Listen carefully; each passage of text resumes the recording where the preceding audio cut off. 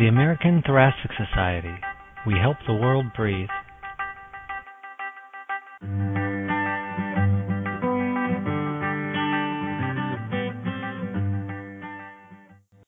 Welcome to this podcast for the American Journal of Respiratory Cell and Molecular Biology. I'm Yvonne Janssen-Heininger. I'm a professor of pathology at the University of Vermont. I'm also an associate editor for the Red Journal, and this afternoon we will be addressing a new series in the Red Journal on the topics that covers obesity and lung diseases. The prevalence of obesity is increasing, and this is affecting large populations of patients both in the U.S. and worldwide. So this raises a number of serious questions about implications for disease severity, treatment options, but also cellular and molecular processes that may be affected and ought to be studied. So I will be discussing this topic with Drs. Ben Suratt and Anne Dixon at the University of Vermont. Dr. Ben Suratt is Professor of Medicine as well as Cellular Molecular Biology. He's also Associate Chief of Pulmonary Disease and Critical Care Medicine. The other person who is here with us this afternoon is Dr. Anne Dixon, also a professor of medicine and director of pulmonary and critical care medicine, also at the University of Vermont. And the reason that I'll be discussing this with Dr. Suratt and Dixon is that they have been thinking about this topic for quite some time now, given that they have been the hosts of 3 conferences on the topic of obesity and lung disease. So starting with Dr. Dixon, I was wondering if you could give us a perspective about the scope of the problem of obesity and lung disease. Can you, for instance, tell us how many patients are affected in the U.S. and what are some of the projections? Yes, of course. Well, I think most people are aware that obesity is becoming a major health problem in the United States.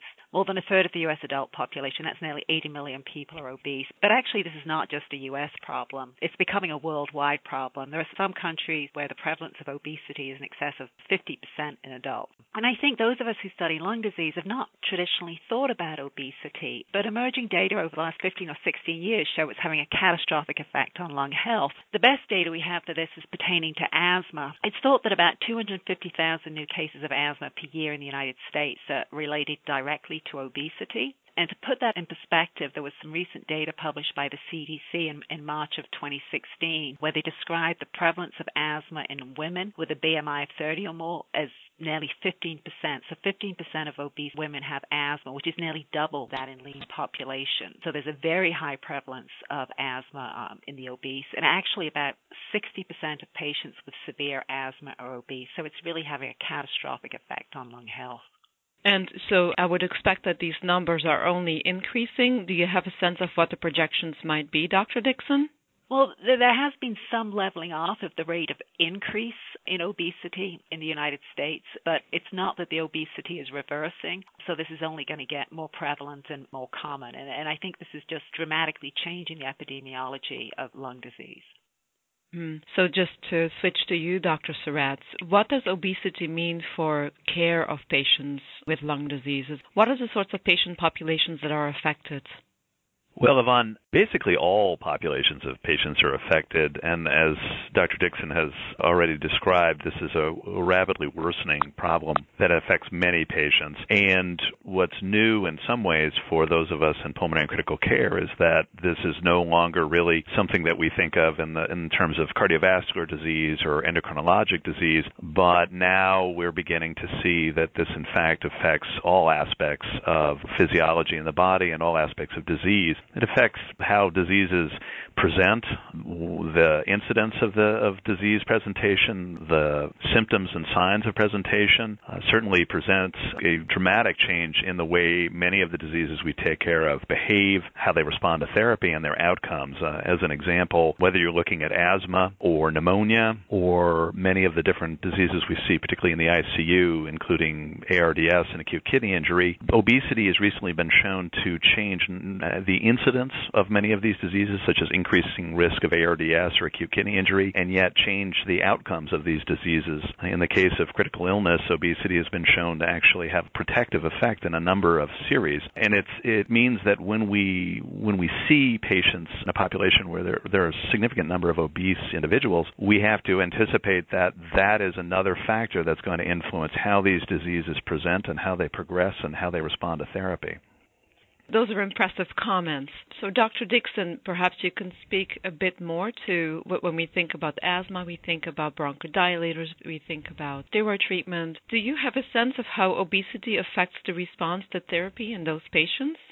We do, actually. There have been a lot of publications that have addressed that. And in asthma, we know that obese patients are less responsive to standard control of therapy. That's been shown for inhaled corticosteroids and combination therapy with inhaled corticosteroids and long-acting beta agonists. And some of this is likely related to the fact that the pathophysiology of disease is altered in obesity, and we're really sort of not addressing the pathogenic targets that are mediating disease in these patients. It's not just that, though. We know that the asthmatics have impaired responses to glucocorticoids at the cellular level as well. So even the drugs that we're targeting towards typical pathways in asthma just don't seem to be as effective in obese patients. And it's worth thinking about that all of these drugs that we use were really developed prior to the current era of obesity. And it's not just that, but even the studies that we're doing now, we tend to exclude patients with morbid obesity, which means we don't know how to treat a sizable segment of our population. That sounds like a real issue to me. So now that we have talked a little bit about the clinical perspective, now this series that we're talking about is published in the Red Journal, which addresses, of course, the cellular, molecular processes that affect pulmonary disease. So now we have this new fact of obesity in the equation. So my question to you, Dr. Suratt, is how can researchers study the impact of obesity in settings of preclinical models? Think about cell cultures, think about some of the rodent models that we have. How do you begin to tackle this question?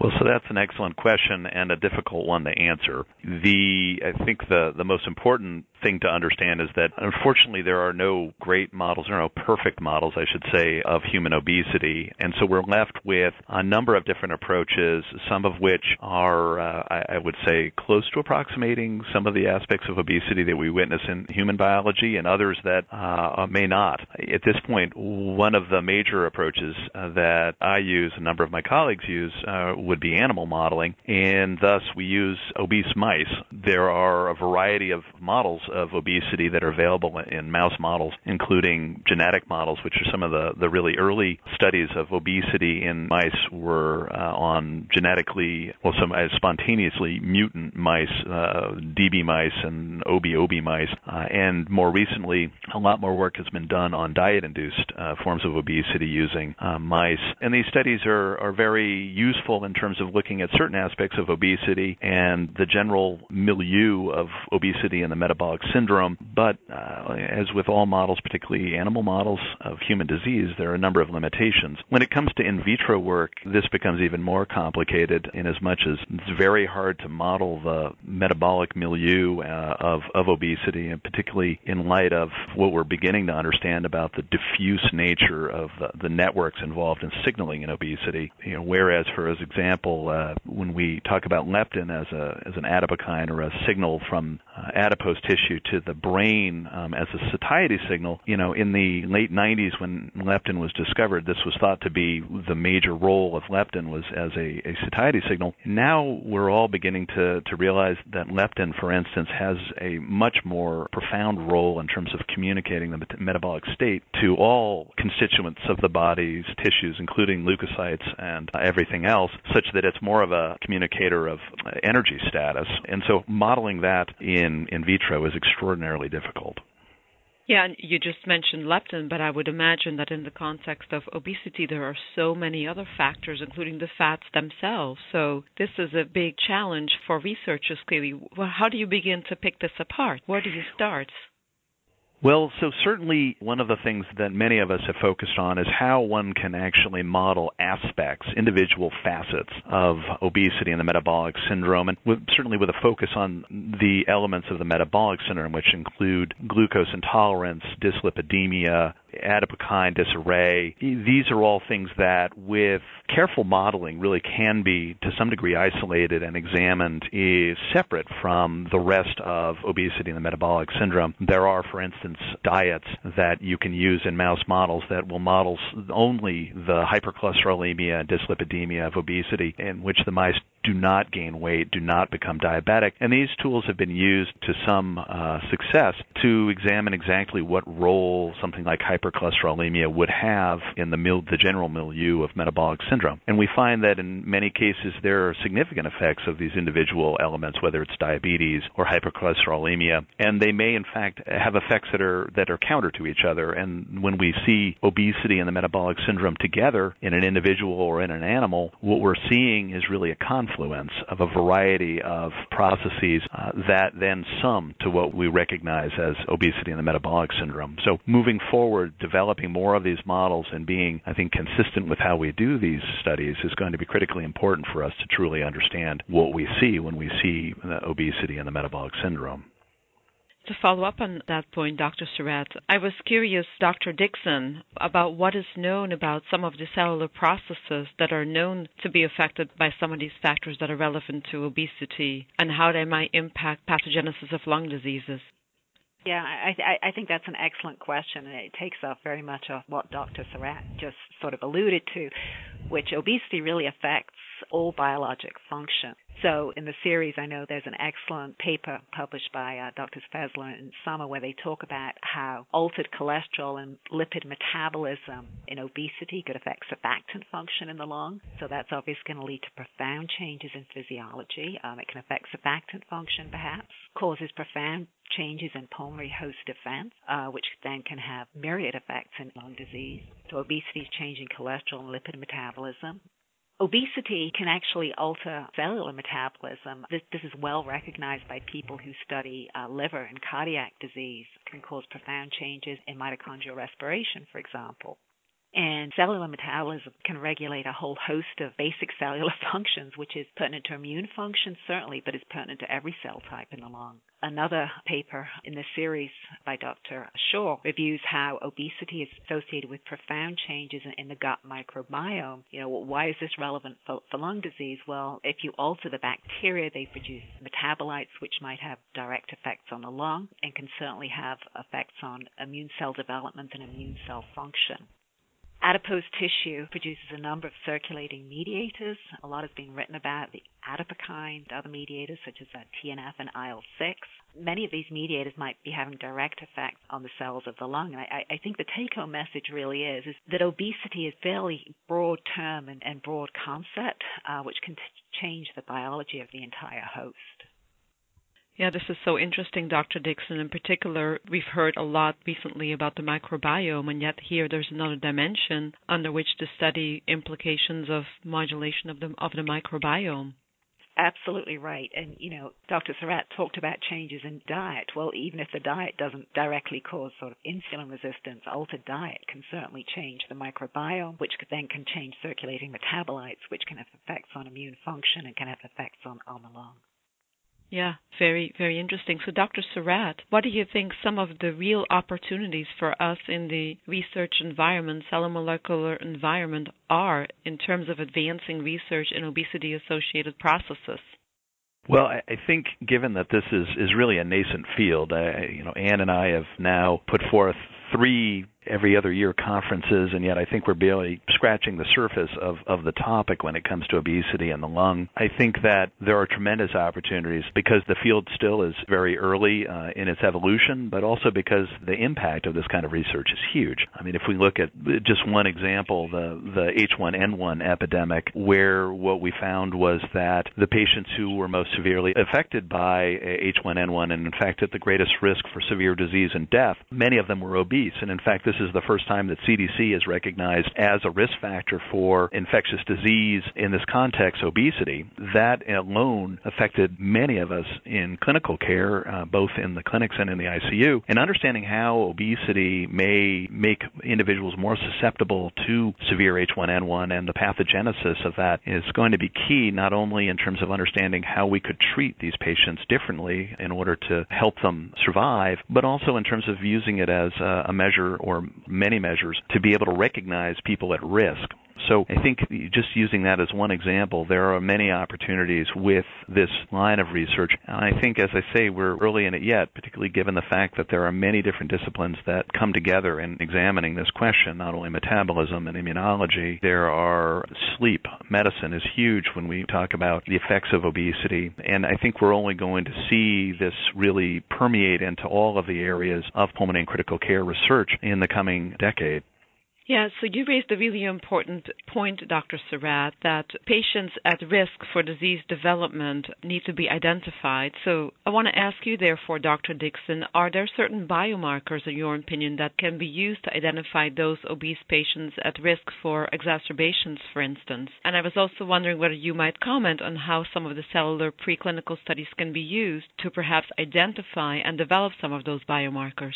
Yeah, that's a good question. And I think one of the very important limitations of a lot of the work to date, particularly in humans, and I've certainly been guilty of this, is that we naively use body mass index as a measure of obesity. And I was actually taken to task this week by an individual who pointed out that although his BMI was 31, he was an athlete, he ran and lifted his weights and had no lung problems. It's not really BMI that we're necessarily so interested in. I think we need to start thinking about measuring markers of metabolic dysfunction. And when I talk about metabolic dysfunction, I think we need to do this at two different levels. I think we need to look at circulating markers of metabolic dysfunction, which we can, certainly easily do in humans. We can measure serum markers. But I think we might need to look at sort of cellular metabolic dysfunction, looking at what's going on in cellular metabolism in cells of the lung, and that obviously will be pretty difficult to do in humans, so preclinical models are going to be absolutely critical to try and sort that out. I think preclinical models are going to be very important to help us try and sort out what markers we need to be looking at pertinent to diet,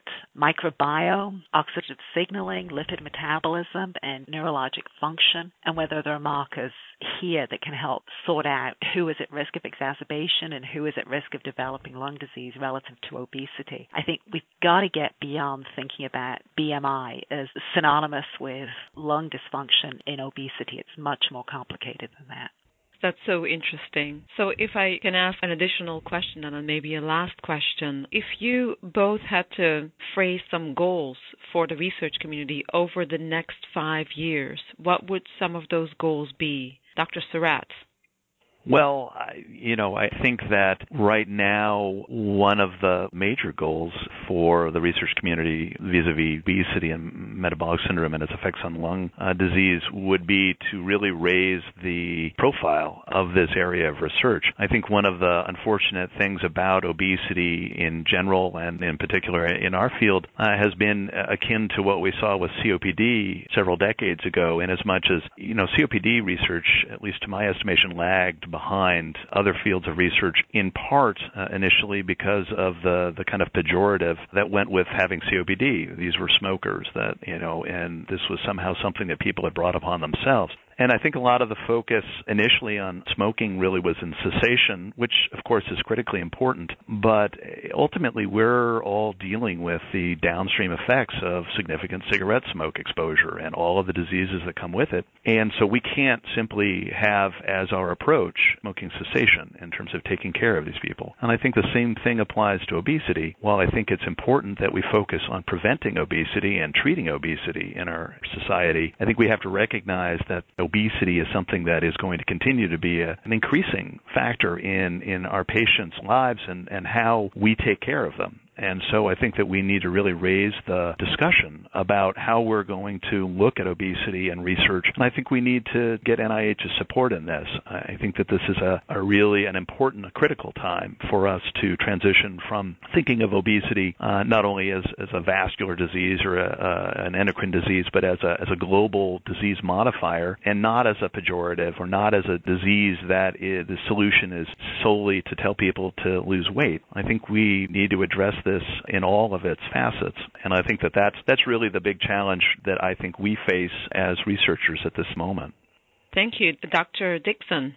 Well, I couldn't agree more. I think we need to get beyond being judgmental and saying, if a patient could only lose weight, their problem would go away. That's really not particularly helpful. I think any of those of us who care for patients will tell you most patients are trying very hard to lose weight. It's an incredibly difficult thing to do. And to understand these patients have real disease. I'm hoping that the research community, particularly those of us who are doing clinical research, will realize that this is a different patient population.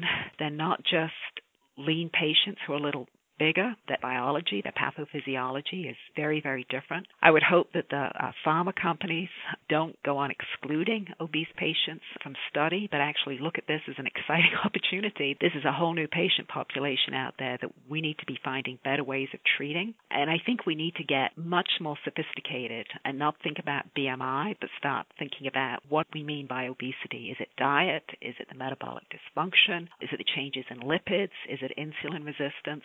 Those of us who are working in lung disease, we need to get a much better understanding of some of the issues that those who've been dealing with metabolic diseases have been working on for many years. Well, thank you very much all for listening in on this podcast on the topic of obesity and lung disease. I hope that you have enjoyed this dialogue, and I certainly hope that you will take the opportunity to go look at the Perspective series. We're going to have a number of additional perspectives coming out in addition to some research papers, and I hope to continue this dialogue in future podcasts as this research is maturing and progressing. So I want to say lastly, thank you very much, Dr. Dixon and Dr. Suratt, for covering this topic, and thank you all for listening in.